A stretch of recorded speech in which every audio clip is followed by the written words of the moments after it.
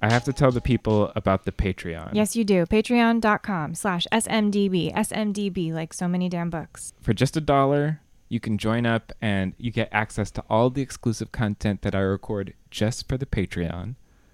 Also, you get to join the book club. The So Many Damn Books book club. It's been some of the best conversations I've had about books. It really always sounds like a blast. I'll usually come home and just hear giggles coming from the library. So it's a great time. You should join. And I would love to have more people join the fray. You may or may not know that Christopher runs this whole show himself on the hosting side, on the technical side, everything. This is a one-man show, truly. He does it all. Support your boy, Christopher. Even at the dollar level really helps. So join up. Patreon.com/SMDB. I'd love to have you. Patreon.com/SMDB. On with the show.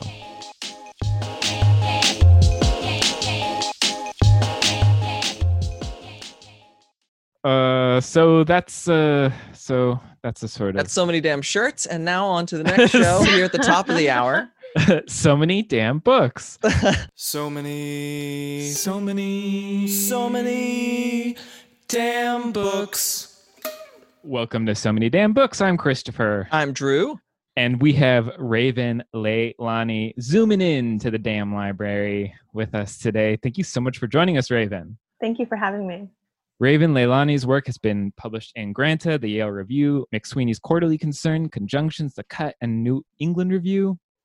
Among other publications, she received her MFA from NYU and was an Axon Foundation writer-in-residence. And she is the most recent author of Luster, New York Times bestseller, incredible novel. It's so good. Thank you. So excited to talk to you about it.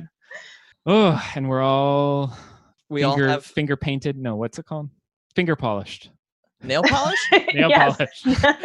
I wear it all the time, which is why I call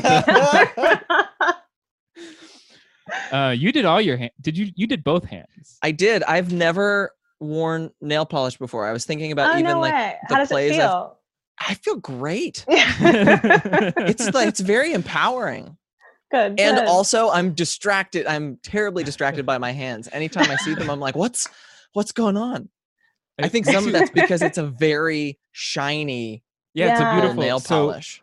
So for those who don't know, FSG sent out a beautiful nail polish color along with the finished copies of the book. And we both got a bottle of this wonderful nail polish. It's so neat. From 25th and June, they're a local nail polisher, I think. Yeah. Here in New York. So she, her name is Nexus. She's the owner of 25th and June. And she read the book and totally got, I think, its core color right, which is like a kind of dark, like shimmery purple. Yeah. Well, that's what I was trying to capture. I was trying to capture that core color because I felt like I saw that too with the drink. Yes.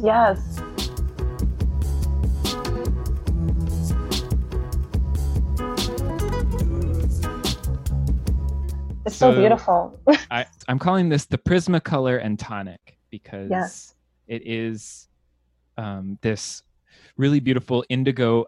It's this Empress 1908 indigo gin that actually my sister sent me. Okay. When I got present. This like purple, I was like, what is this mystery fluid?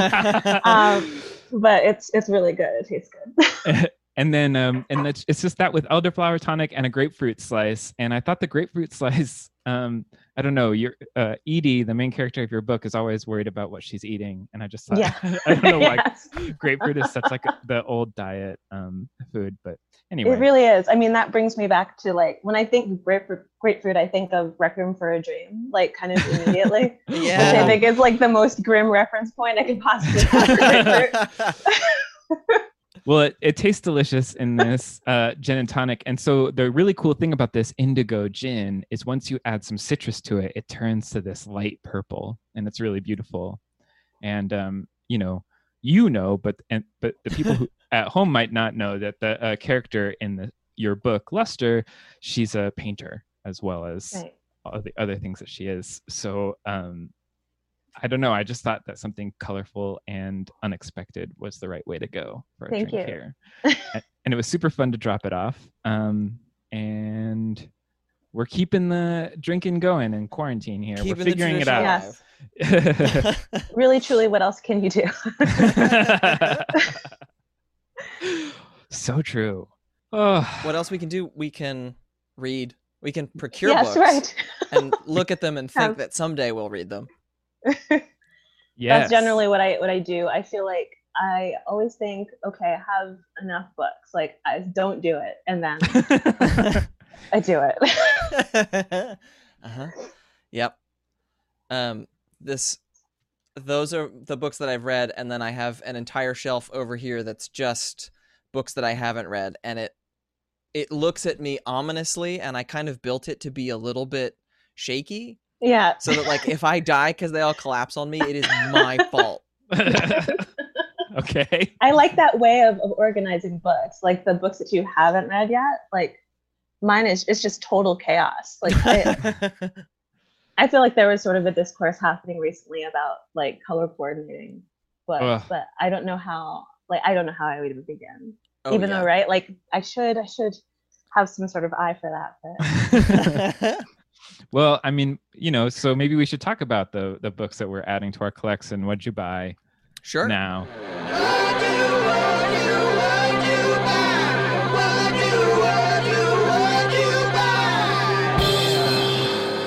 Drew, do you want to mention a book or? Yes, I've been relatively good. I've only gotten one book in the last couple of weeks, and that is Ayad Akhtar's Homeland Elegies. I had won the Pulitzer for a play called Disgraced several years ago that ran at Lincoln Center. And when I used to work at the Public, I knew his work pretty well. I read a couple of his plays in progress, and I've always been fascinated by him as a writer. And I love seeing people who I know from one realm do something in a different realm. Mm-hmm. And so when I heard that he had a novel coming out, I was like, hell yeah, why not? He writes great dialogue. Let's see what happens. And so I don't know much about it, and I think I'm going to go into it relatively blind, just knowing that, I know him as a playwright. nice. Sounds awesome. Yeah. Raven, how about you? So I actually, I feel kind of embarrassed about this because I think it's one of those books that you should have read, and that I haven't read. But I went and I picked up a bunch of debuts because there've been so many great debuts this year. So like I have, Pam Zhang's How Much of These Hills is Gold. I have Megha Majumdar's A Burning. But I've never read Tropic of Cancer. And Ooh. like my, from what I've heard about it, because I have it now and I still haven't cracked it, but that it is a super sexy book. I hope that like it actually is, and it's not like a really serious and solemn thing that I'm like saying that about. But There's a lot of sex in that book. oh, great. I'm still blushing thinking about some of the sex in that book.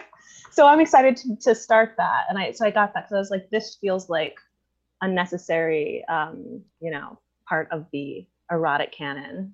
Nice. I feel like there's a whole, genre of jokes that can come from erotic canon, but I'm gonna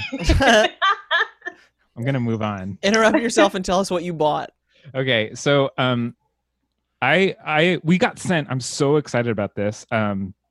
Maria Davana Headley's got a new translation of Beowulf. Yes. That is coming out soon, and they sent us galleys, and I'm so excited about it. I loved her retelling of Beowulf, the Mere Wife. So I'm really excited to read her actually work with the original text. And I also keep buying candles that smell like line cues from theme parks. So I have I have the ET ride, which smells like a cold fake forest. I've got the Pirates of the Caribbean ride, which smells like fog machines and chlorine. And I also have the Haunted Mansion line. And it was so funny. I had the candle lit, and my wife comes into the room, and she didn't know that it was that candle, but she was like, is this haunted room actually stretching? And I'm just like, that's what the candle is. That's incredible. Where would you get a thing like that? There's actually, okay, this is now my new obsession, because there are a bunch of these purveyors of scents that smell like theme park stuff. Weird. And so there's park scents, which I'm not sure if they're the original, but that's who I keep buying from. But there's also like Magic Candle Company and a couple others. And I don't know. I feel like I want to go digging and figure out who was the That's person who incredible. first monetized, making the ET ride scent or whatever it was. No, that's a Wow. real thing. Because like when I think of like the amusement park days when you'd get up when you're in like second or third grade and like it smelled like sun and summer and like sunblock.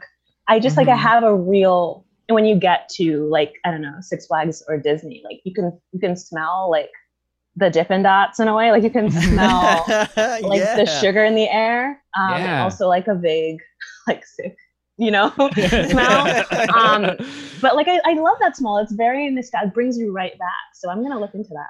Yeah, I think my favorite of all of them is the ET ride. It was the one that I was like, oh my God, that's exactly it. And also there's like shimmer in the candle, so you stick it. It also like shines as you What? light it. Yeah, Cool. like- Wow. it's so if that catches your imagination, I highly recommend checking this out. Oh golly, so that's what I bought. Nice.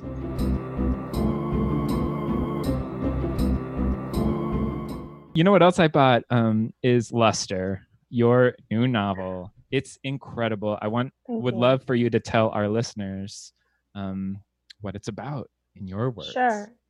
So like I am weirdly still trying to figure out how to talk about it in a nutshell, and each time I articulate it, it's different. But I would say that it's about a young Black woman who's in pursuit of her art and is also involved in the open marriage of a man she's met online, and also involved in a relationship that she develops with his wife and child. So like that is, I think, the fastest summary of the book. I love how she enters into their life, into their lives. And I also really love novels about painters. And this description of using art supplies. There's this great novel, The Art Forger by B.A. Shapiro, that has some awesome art scenes, but I love this, what Edie's doing with art in this. And I'm just curious about your relationship to painting and art and working that into your book. Totally. So I started as well. I mean, it's weird. I wouldn't call myself like a real painter, but like I started, that was the first creative pursuit I ever like tried my hand at seriously. I went to a really great public high school that had like just a incredible art program. Like I was a teenager and like all of my friends who were kind of on that track, we were all very serious about like our portfolios and like really cared about the art. And for a while I thought that's what I wanted to do with my life. Like toward the end of high school, I was assembling a portfolio that I would then send out. But I just had a come to Jesus moment where I kind of thought, no, I don't know if I can do this for like my life, because there's a rigor that you need and a skill level that you need to really go at it professionally. And with that medium, which is really critique centric, you're like immediately practical about what you can do. And so I stepped away from it, but since it was the first thing I really loved and the first thing that I had to grapple with my own limits around, it's always found its way into my writing, because I think that is a central part of art making, which is like failure. Like that sounds like a bummer, but like how to grapple with those real limits that you come up against when you're trying to make anything.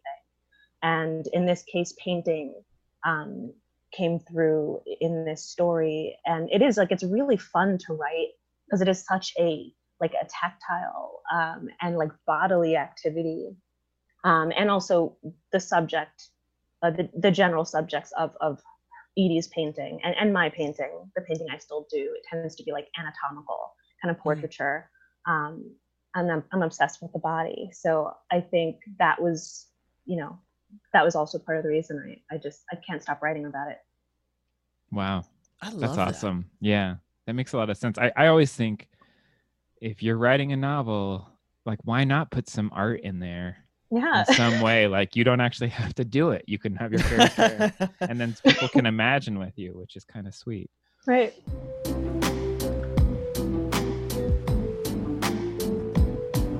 One thing that I really found delightfully unexpected about the novel is how much while it's an intimate relationship novel, it's also poking at these big things that I feel like a lot of people are thinking about around living in cities right now, being a young Yeah. person living in a city, definitely living in New York right now. Yeah. And I loved how Edie interacts with her office, and she seems like the whole time kind of skeptical of the whole like capitalist enterprise. That's right. Yeah. And without being like dinner party indelicate about it, how much politics did you feel like you were infusing into the book when you were writing it? I truly like, and this also feels like an inadequate answer, but I think for me writing, I don't really understand my intent or even if the thing is going to come together until I'm like a third of the way through. And to think about like the sort of the politics of a thing, like, you know, I was clearly thinking about my responsibility in depicting a Black woman who's trying to like work her way to meaningful work, and in depicting the environments that sort of impede her ability to do that. You know, there are politics, you know, just because of the identities that she kind of, you know, the intersection of the identities. But I don't like, in writing, I feel that to think too much about that would have limited me or put fear into the writing in a way that wouldn't have allowed me to write as honestly. But yeah, no, I think more than anything, when I came to this book, I wanted to write a human, like I wanted to create a human portrait around a Black woman who is seeking out human connection and, you know, intimacy and meaning in her work. And I wanted to present her human responses, which are, you know, which are complicated and which are amoral. Like I wanted to present that in a way that wasn't bracketed in judgment. Mm-hmm. And I think to have gone in with like like an axe to grind, which I naturally do, right? You know, but like to have gone in that way on the page would have been really, I don't know, would have interfered with that. You mentioned the intimacy. There's a lot of sex in this book, both good sex and bad. Yes. And I wondered if you had any, you know, because none of it rings false. None of it all feels very intimate without getting so specific that it falls onto the side of like, I don't know what this is. Like, I feel like that's the balance beam of writing sex scenes. I mean, it's really good sex writing. And yeah. like, there's not a lot of really good sex writing out there. Thank you. How did you hone that, and what was writing that like? So it's almost like it's actually very much connected to not going in with like a soapbox, or, you know, like this is the moral of the story. It is more like I came to the page almost in a way where I didn't conceive of people reading it. You know, like I had to write in a way that felt private and specific, and that felt honest in the way that sex can be silly and awkward and bad. You know, like I really think that to have gone in trying to create a pristine or even a sexy version of sex would have felt untrue, would have felt false, and also deeply unsexy. You know, like I think to make room for those moments of contradiction and strangeness is to depict sex in a way that's tender. So when I came to the page, I really truly didn't, you know, I wasn't like I wasn't thinking like I have to, I have to make this real dirty, like this book is going to just be, I didn't even realize how dirty it was until I started talking to people about it, like during this moment, like I really, truly just wrote it the best way I knew how, which was bluntly. Mm-hmm.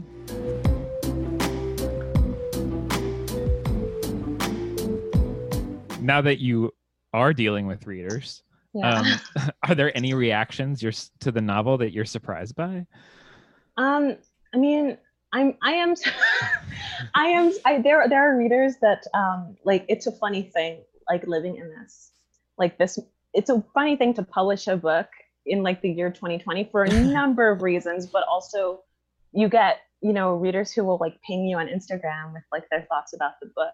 And sometimes those thoughts are like, yuck, like, this is disgusting, but also, like it'll be tempered by like some, I see the heart, but I can see that there are some real visceral reactions to these frank, depictions of the body.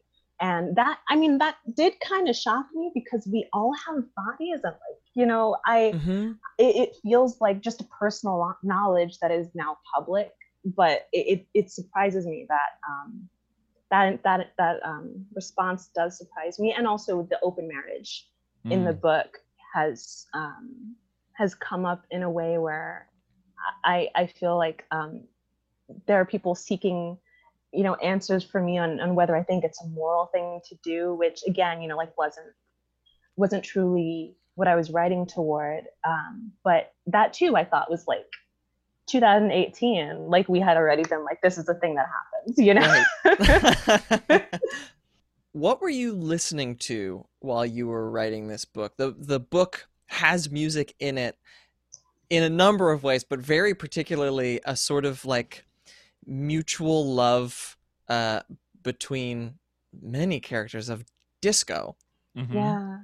And anytime I see music in a book, as somebody who loves listening to music, who writes to music, who plays music, I'm always just curious about like what was the music that went into you writing this book? Oh man, like it is just I listen to a lot of different things, and when I talk about like how much I love music and what I like, I always feel like I'm falling into that cliche of I love everything, but like I really I drew from so many different genres. So disco naturally, I think is that was my axe I had to grind, right? Like I was just like I need to, so fly the flag of disco, and it's not like it's underappreciated. I actually feel like there are a lot of people, especially who are reaching out now to me, who are really excited about that and excited about, the way disco is big and it's fun and it's Black and it's queer and it's just, it's unpretentious. And there's an earnestness to that genre that I really, that interested me even just on a character level. Mm-hmm. You have a character who is sort of sublimated so much, and you're privy to her thoughts, those like candid thoughts that she does not articulate, externally. But in these moments, she is earnest, and in these disco scenes, like she is earnest, But I also I love music that has like a darkness and a speed to it. So like I listen to a lot of like, God, what do you even call it? Like gothic R&B, I listen to your like Kalela and your FKA Twigs, which has like this sort of almost sinister undercurrent, but it's also really pretty. I listen to Metallica, Master of Puppets was like on repeat because it really has that brute force and that speed, which I really love on the page. I listen to a lot of like trip hop, a lot of, I think, British drum and bass. So like The Prodigy, like Smack My Bitch Up again was like, that's almost on the nose, right? Like, but like I really love that kind of like, I don't even know how to battery acid. Like I really love that music that has that to just your ears are bleeding.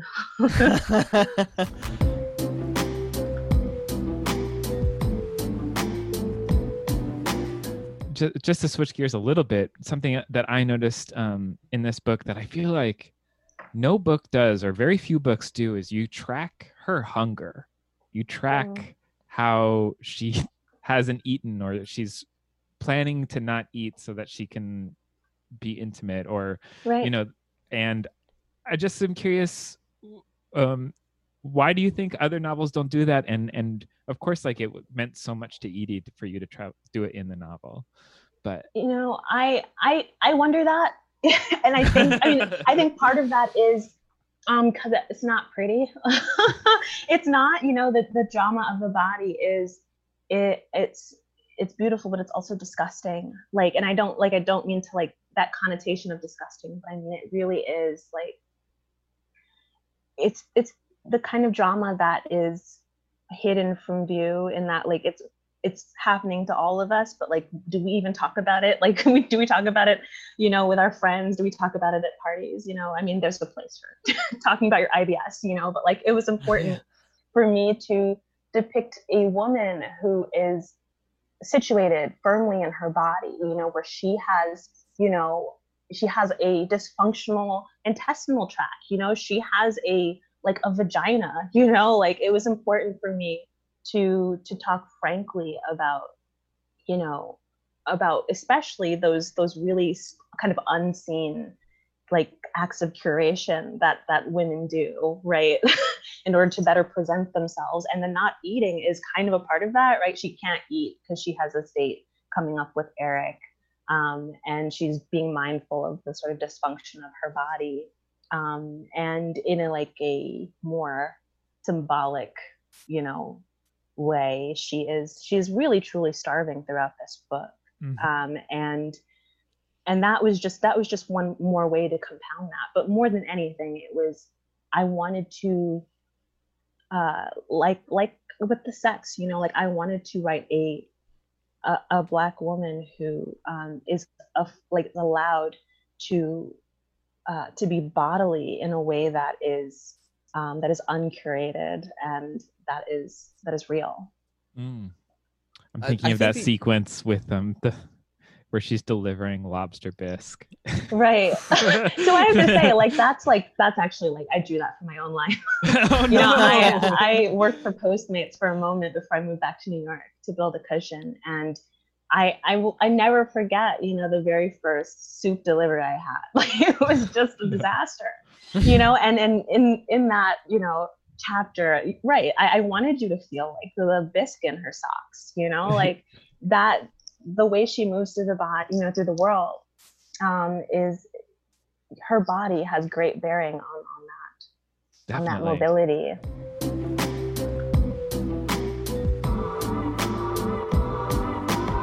I love, I'm going to toot our own horn here. I love what we do with the show because it puts two books into conversation with one another, and it's always fun to see what happens.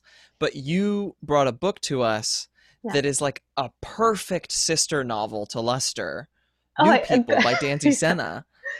And before we get into talking about it, I'd love to know what made you recommend it.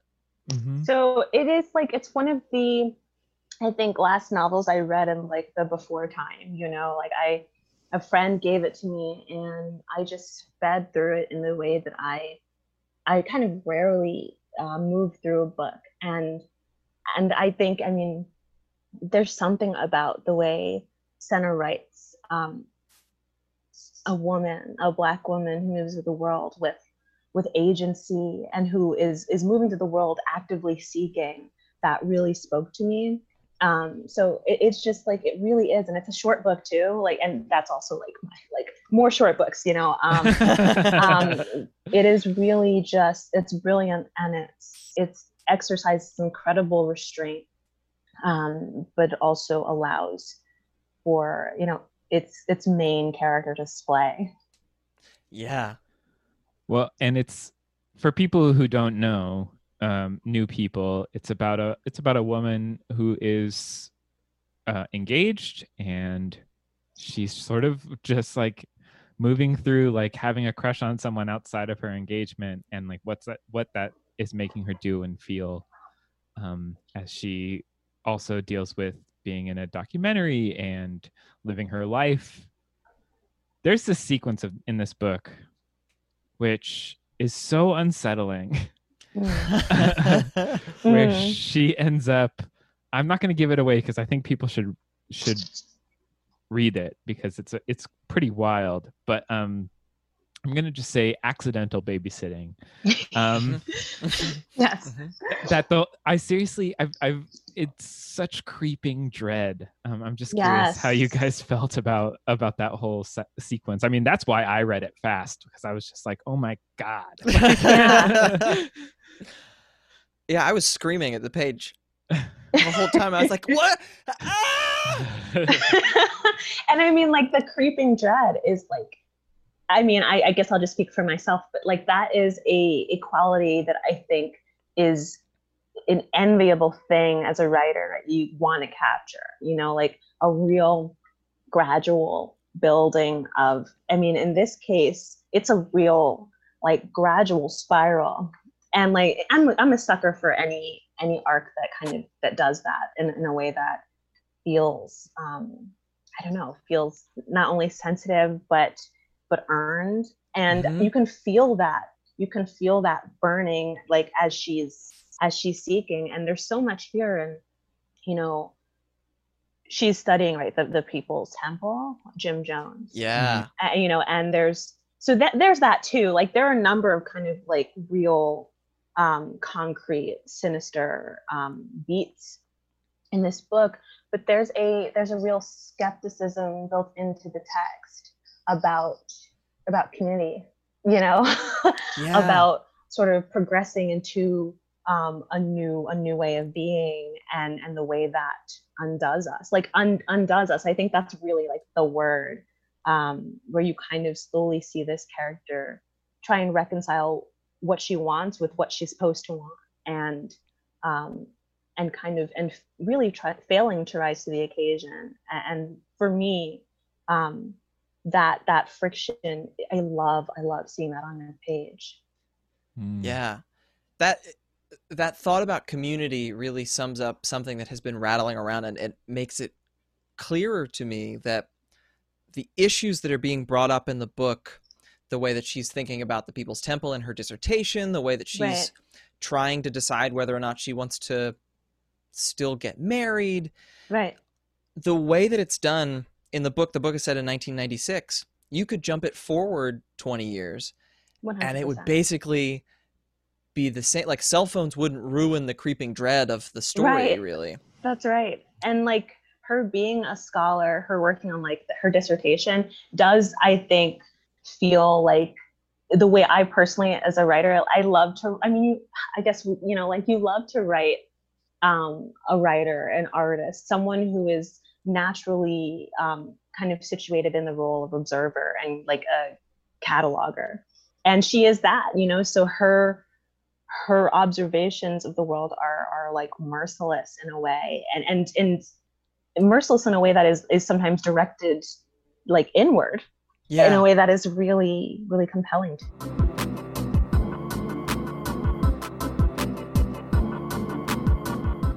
Did you know things about Jonestown before, like, going into the book, or was she teaching you things about Jonestown as it was going? She was definitely teaching me things. I feel like I know the general things that I think we all know, you know, how it ends. But I didn't think about or know much about the ideologies that sort of drew people in, which it seems like you just think of like a charismatic leader who is magnetic, and then you think of the, you know, sort of tragic end. But I think that too was important, because these, I might honestly be getting this totally wrong, but like, these ideologies were on their face kind of innocuous, you know, like, and that is that's really interesting. Yeah, I definitely had like a another one of those sort of visceral, oh no, when she runs into her friend who gets her tested for thetans. Oh my God, yeah. With the Scientology, because Yeah, I also love that she used that repetitive questioning as like a space to actually go into her own memory Yes, and bring that all out, because it ended up being this incredible narrative tool where she could go into definitely. her memory and then Yes. bring us back out. I thought that was so cool. And that is like a real like magic trick. I think like for a writer, I think the flashback is like the hardest thing to do without it feeling totally expository and like outside of the book. But she really kind of she I don't know, she transitions into those moments where you get to see what made this character Mm-hmm. um, in a way that feels natural. But that too, like, you know, that moment where she's drawn into this, you know, this testing, this Scientology, you know, group or, I don't know, recruitment center, is like, there's an element of this book too that is deeply surreal. You know, like I Mm-hmm. really appreciate that about books that are able to take enough of a risk on the page to to you know to ask the reader to to suspend their disbelief a little bit, you know, like, and she kind of she enters these environments like, you know, the wedding, like the, you know, she's looking for a wedding dress, or she Mm. gets sucked into this recruitment center, or she does the accidental babysitting. You know, she's a wanderer, and like in real life, well, I don't know. Actually, that could be the point, though, that she is kind of granted entry into these places where that are kind of inherently hostile, Mm. because people kind of afford her that privilege because they, I don't know, they don't see her adequately. But there's a kind of surreal quality to the way her environment swallows her up. Yeah, I mean, there's that scene in the bathroom that is like there might be a ghost, there might be it's something in her brain. It's a very Yeah. eerie, questioning moment that I think because of all of the other moving pieces, that scene works and it fits, and I Yes. never questioned it. Yes. And I Yeah. think it also heightened everything else. Suddenly, I couldn't necessarily trust not the reality on the page. It wasn't like a Shirley Jackson thing where like, oh, Right. maybe this is all in her head. Right. But I definitely was like, oh, I'm in some other world right now, Yeah. just That's right. slightly. I love the echo reading these books so close together of like, because in Luster, Edie goes into a space, like she goes into a house that isn't hers, you know, Right. That's as right. well, and has this it's a similar tension. And I guess like casual B&E is just like it's just Casualty. it's just a good thing to do in fiction, because it brought out this really I don't know, it brought up this really tense atmosphere that just never let up in both books. I think Yeah. that because it just gives you this sense that this character can really do anything, that they might That's right. that they're both wanderers. They might open a door that they shouldn't just because it's there. That's right. Like that is, I'm glad I feel like you phrased that in a way that I've actually been trying to phrase it when I talk about that moment in the book, and those moments that kind of allude to her capability to do that, which is it's always really, I think, compelling to follow a character whose actions you cannot entirely anticipate. It's Mm. always like when I was writing this in workshop, you know, before it was like when it was just a Google Doc, you know, and I would bring my pages to workshop, you know, a kind of a fellow like member of my cohort turned to me and he's like, I don't know why I'm scared, you know, but I'm scared reading this. Like I feel like something is gonna happen. And I was like, good, that's good. You know, like I really that's what you want. That's what you That's want, that awesome. creeping dread. Yeah, I mean, there's something thriller like about it. Although, like, I don't think anybody is going to kill anybody. Right. That like you just feel like, oh, someone's going to get their heart ripped out, you know, Yeah. metaphorically.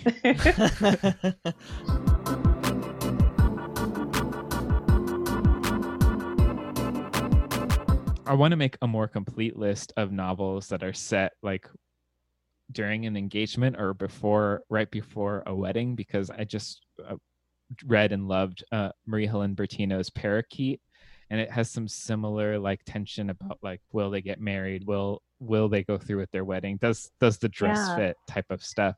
And I just feel like that's such a rich space for tension and love and all the things that make a novel great. I want to know more about this particular genre, the before the wedding genre.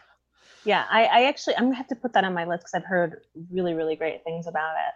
I think that my reference point, I guess, which is, I don't know, I feel embarrassed, but like is usually like TV. I feel like there are so many iterations of this tension. Like, God, I'm so sorry, but like Grey's Anatomy, Sex in the City, like you put on the dress and she like gets hives, you know, like it's a very, it's like, it's a real, it's rich territory for that kind of tension of being a woman and you know, experiencing that friction between what you should want and what you do actually want. Yeah, well, especially as these social mores get questioned more and more as we go further, of just like, why do we do this like, why is the dad giving the daughter away, like, what is that all about?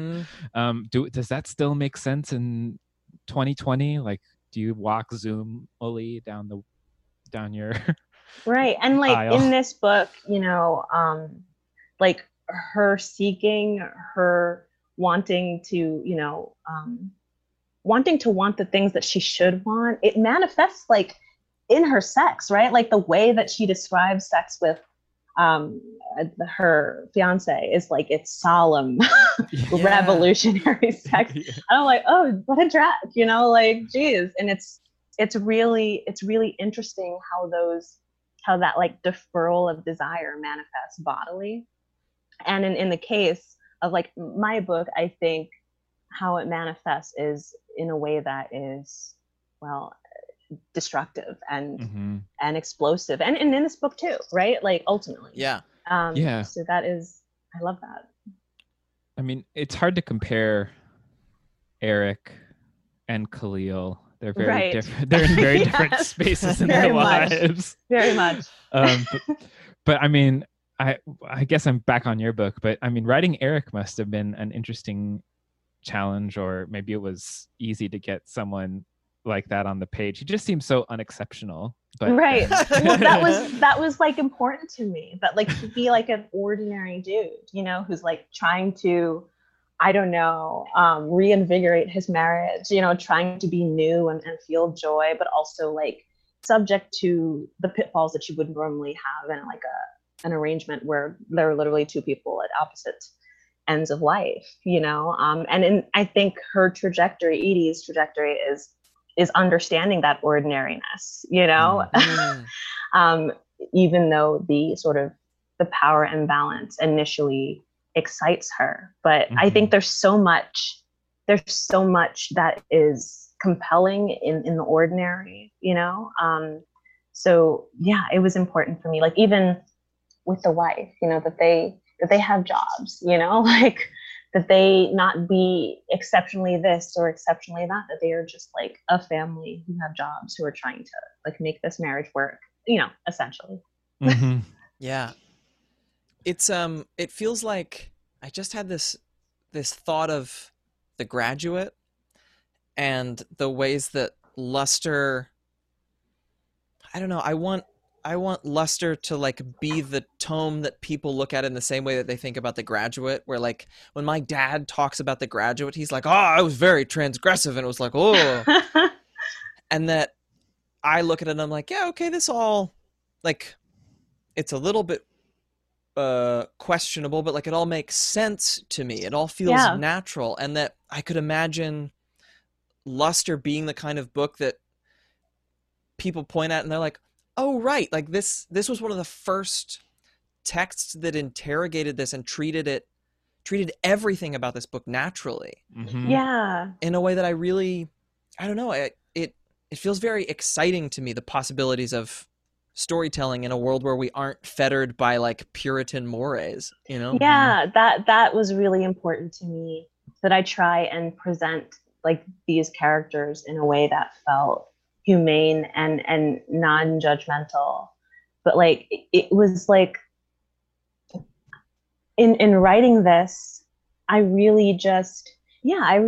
just wanted to write toward the ordinary, and in a way, like the ordinary for Edie is still quite hyperbolic, because her identities have bearing on the way she feels her environment. But I do think too, like on the page, on a craft level, if you are positioning a thing as an extraordinary thing, you are already asking your reader to do a lot of work. You're asking your reader kind of almost to disbelieve you. And so it's like easier to position these things, which I do believe are ordinary. For Edie, like even dressing up like a superhero and going to Comic-Con with her lover and his daughter, it's just like, that's just part of life. Like it's not like, this is just the way things go. At the same time though, like I feel like if you were trying to convince your partner to open up your relationship, I don't know if you would give them luster. I'm not sure. That's right. That's totally this correct. Is what you read, and now come back to me. What do you think? I think they'd be like, I don't think so. And I would say too, well. The Comic-Con, like that, and that's my authorial hand, like showing, like very much, where I was just like, I have to write about Comic-Con. I have to get this in here. Where I wanted, like the disco, to write about a thing that feels deeply earnest, and that I personally really love. Okay, I love that piece. Have you dressed up to go to Comic-Con? 100%. I didn't my first time, but my second time I went, I dressed up. Have you ever watched Venture Brothers? Mm-hmm. Yeah, I dressed up as Dr. Girlfriend. Yeah, oh, cool. I love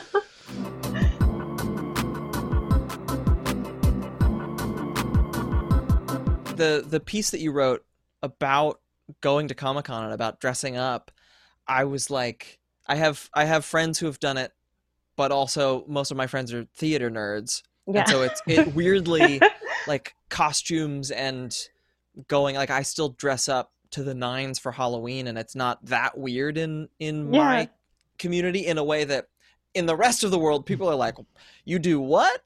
And a bunch of my friends who did not know you were a novelist were sending that piece around, and they were like, this is so cool. Amazing. It felt like the first time it was being treated like something normal. Right. Mm-hmm. Yeah. It was very cool. Thank you. I mean, I really, for me too, especially, that is how I feel like I learned how to relate to things was through fandom. And I think when you learn how to relate through fandom, your like baseline is an earnest engagement. Like that is really beautiful to me. And also, for me, I'm like a reformed Seventh-day Adventist. I left my church, and so I think fandom was one of the things that filled that God hole, and because it really is like it is one of those things that is like adjacent to worship. It's like a real belief in the fantasy, and it's a vulnerable thing, to be that overt in your in your love and your fandom. Yeah. Well, maybe we should switch over to some other things we're earnestly fans of, and recommend a couple things. Yeah, let's do it.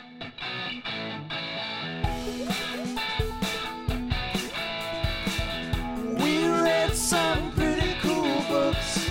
We recommend you take a look.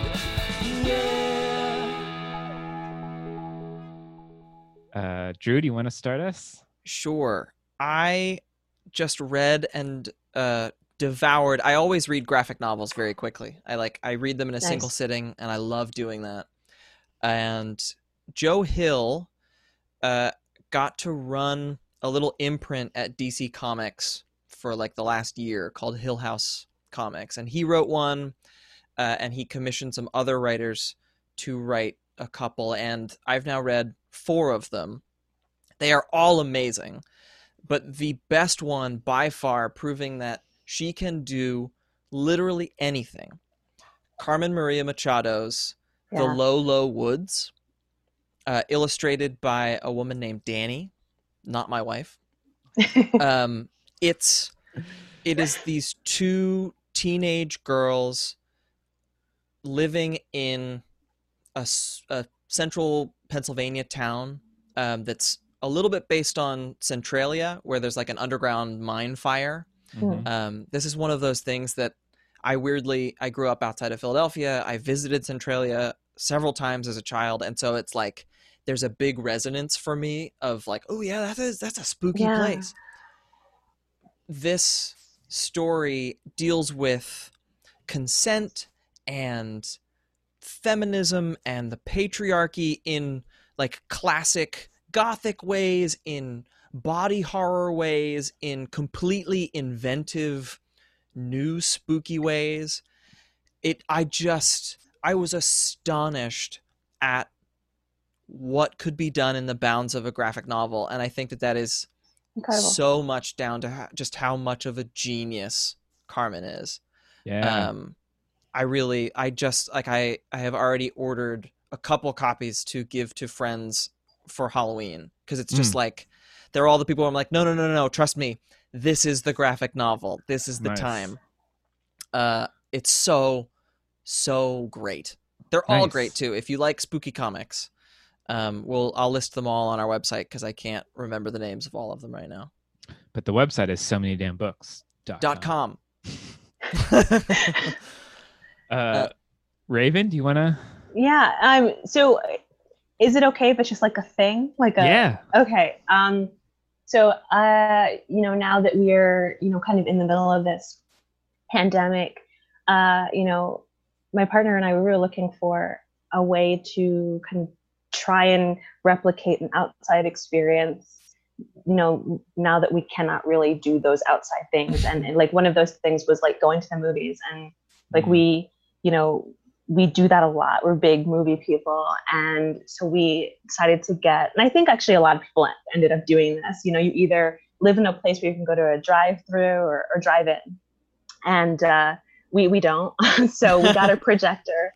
Yeah. And it's really, really wonderful. Like it's crazy how much of a difference that makes in the experience of watching it. Either it feels both obvious and like a pretentious thing to say, but like it really is just, it's like a mini projector. We set it up in our little apartment, and we put up a canvas, where we can project the film onto, and we've just been making our way through some of our favorites. I hadn't seen Spirited Away, Miyazaki. I love all of Miyazaki's movies, and I hadn't seen Spirited Away in since I was like 14.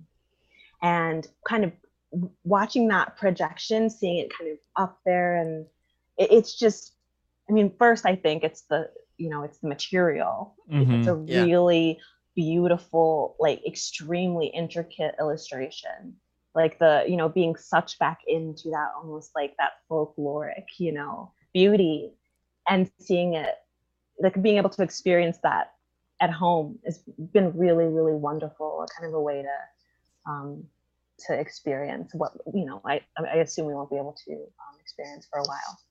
Yeah, that's awesome. Yeah, that's super great. I miss going to the movies so much. It was like a once or twice a week thing for me. So it's very sad that we don't have that now. Christopher, do you want to recommend something? Yeah, I want to recommend a couple of things. One is it's a thing. Polar Seltzers has released again their mythical flavors. And they are flavored unicorn kisses, dragon whispers, mermaid songs, and yeti mischief. Oh boy. Yes. And they're all like really like silly on the can, and they're also 8 ounces, so they're tiny and they're adorable. And there's these little just like tiny piece of magic for your day. And Fresh Direct, if you're ordering groceries, has all of them. And I love pulling them out, and they've got like, it reminds me of actually the Thai Beanie Babies poem. Like there's a little story about like how the magic of seltzer got infused into these characters' lives. Oh my God. It is completely delightful. So Polar, this is not sponsored. I wish it was. Send us some. But it's I highly recommend getting some of these seltzers because it's really, really nice. And I think my favorite is Unicorn Kisses, followed by Yeti Mischief. What is Yeti? Can I ask, what is Yeti and Mischief? Yeti Mischief has like sort of it's like the hardest to describe. It's like sort of piney almost. Yeah, okay. All right, that seems right. Yeah. That Unicorn feels like the Kisses most dangerous title. Yeah. Yeah, there's a whole world. I mean, there was a couple that they only released a couple years ago and they didn't bring them back. Pixie Lights and Minotaur Mayhem. Yes. Oh, God. Which is just like, oh, I'd love a glass of Unicorn Kisses and Minotaur Mayhem. This is the next thing, is I need to start mixing them together and seeing what magic happens. And then the other thing I want to recommend is I love Tamara Shopson's work all across everything. I think she's incredible, but she designed this 5-year diary, which I have finally gotten through a whole year, and now I am coming back into like a second year and seeing how my days are lining up. And so the way that a 5-year diary works is it's only got a few lines on each page, and it's just the date. It doesn't say like what day of the week it is. So it'll just be like August 20th. And then you'll see all your August 20ths for 5 years. Oh, I love that. Wow. So, Wow. So I'm 2 entries down in a day, and I'm looking back. I'm like, oh, look at what I was doing then, and look at what I'm doing now. But tough year to start a 5-year diary in. Yeah, well, also, but I think this is the year to do it because there are a lot of little details that you probably forget day to day, like that are the only things that are changing. So if you can at least like write those down, you can look back and be like, oh yeah, I remember we watched, I don't know, Spirited Away and ate this particular takeout. But yeah, I feel like it's a great time to start documenting your life, and then next year, when you come back, you're like, oh, we were in quarantine then, and now we're on the moon, or whatever. We can only hope. So and there are a lot of them. There's other 5-year diaries, but this one is very clean lines and very pretty because it's Tamara Shopson. Cool. Yeah. You know what else I recommend, actually, is painting your nails. Yeah. This was so fun. Specifically, guys, just do it. You can just try it. Yeah. We're in quarantine. Nobody needs to see it. You can use nail polish remover and take it right off. It's very fun. And also, highly recommend go out and buy Luster. It's so good. It's fantastic. It's one of the best things I've read since this all happened. So thank you for a lovely escape. Oh, thank you. And Truly. thanks for coming to chat with us too. Yeah. This is really wonderful. And everybody at home, you can go to our website, as I said before, somanydamnbooks.com, if you want to see all the books we mentioned, as well as you can go to our patreon.com/smdb if you'd like to give us money for some reason. And also, we appreciate iTunes reviews. Yes. I say this every time. I still feel like we're so close to 200 reviews, you guys. We're so close. You know what else? Make it a review spree. Review the podcasts you love on iTunes. Review the books you like on Goodreads or Amazon. Give them all 5 stars. Just do it. Yeah. Particularly Luster. Yeah. All right, all. Happy reading. Go live your lives. Bye. Wahoo!